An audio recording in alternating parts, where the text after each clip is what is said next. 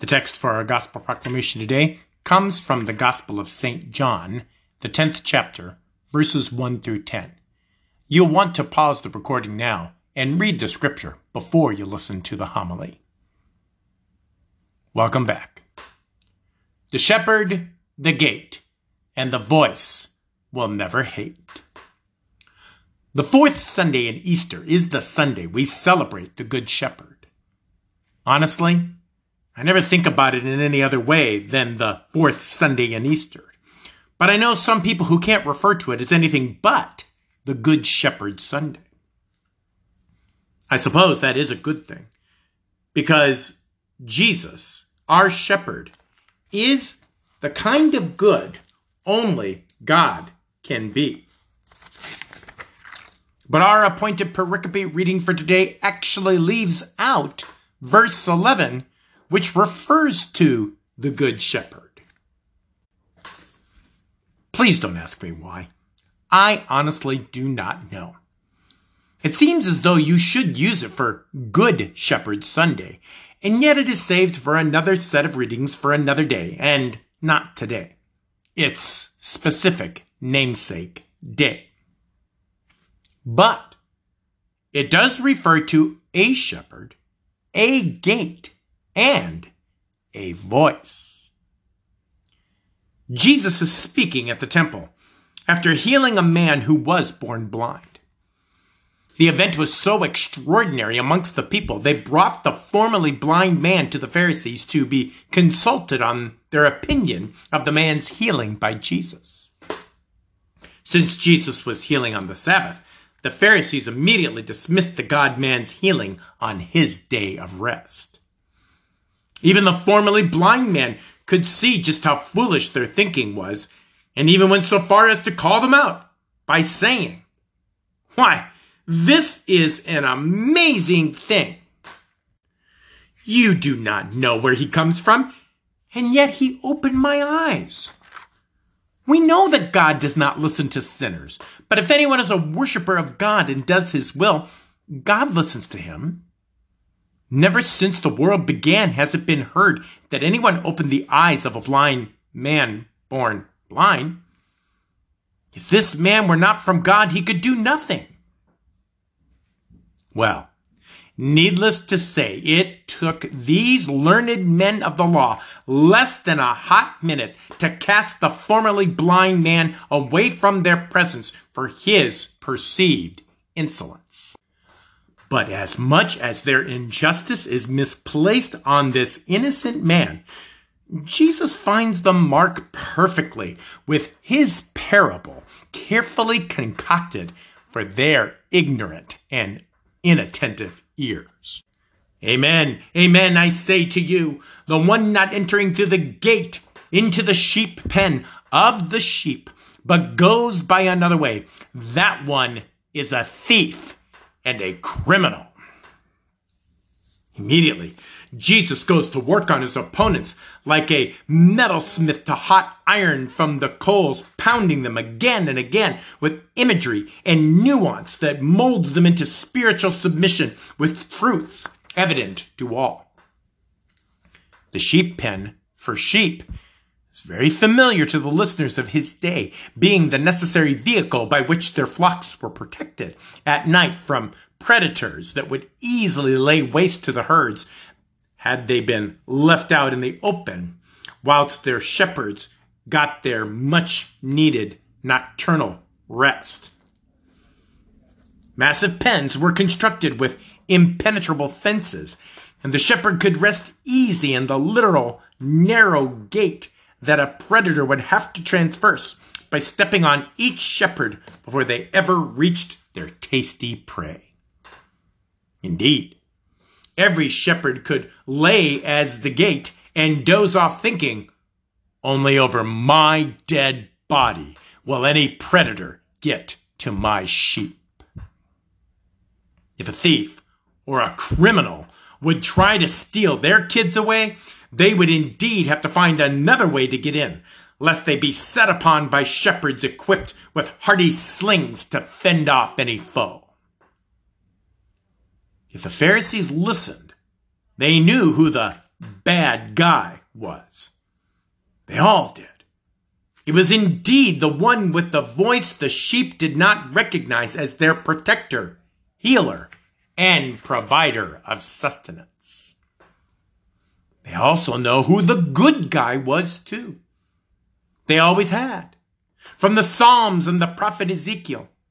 He was a shepherd king, indeed the good shepherd, indeed the best shepherd ever. But the Pharisees had ceased to be proper shepherds and had become increasingly all-out thieves and criminals themselves.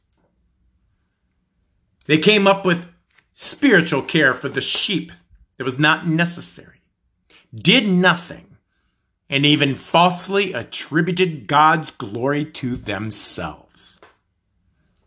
They had benefited from their silly man-made rules and pranced about in their fine man-made clothes to utter adulation of man and woman alike. They quickly convinced their people to follow them. They would lead them where God never told them to go and do what God never told them to do. They came in like thieves and criminally took them from the sheep pen of God and constructed a fence of rules around God's law to make sure they could declare themselves righteous by achieving their pathetic program, never getting to the heart of God's will at all. We see this in our modern spiritual communities. The Pharisaical heart of the world has not been abandoned.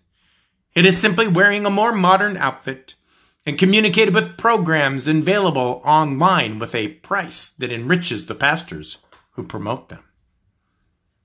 In easy lessons each day, you can manipulate God's word to say anything you want it to, and nothing God intends it to. Tempting you to be just a little more like Jesus every day, so the world can be a better world for us today. The problem isn't that you want to be like Jesus, because you should want that. The problem is someone tells you you can be like Jesus. And even worse, you have to. These snake oil salesmen of spiritual ill repute prowl around communities minimally associated with God's word, knowing they can make their fortunes by means of God's most vulnerable children, and then abandon them when the turnip no longer produces blood. Not so our God. He is the gate. That stronghold in word and sacrament that gives the objective truth and hope for God's people without cleverly concocted schemes and flash-in-the-pan spiritual fashion. Our God knows that he alone must protect his sheep by being the impenetrable door that the forces of evil must crash through in order to get to the vulnerable sheep. And devil may dare did Satan ever give it his best shot. He managed a kangaroo court of criminals and thieves with nothing but false testimony to condemn the only good man there ever was. He manipulated the most expansive empire in the world had ever seen to affirm their trade of conviction. He even showed his utter contempt for the King of the universe by motivating mocking soldiers to mock him with a purple robe and a painful crown of thorns. He tried to steal the children of God by any means possible and exposed himself as the most criminal Antichrist there ever was. He stole Jesus from his disciples. He murdered Jesus on the cross and made every attempt to destroy the church before it ever started. He did everything Jesus wanted him to over our Lord's dead body.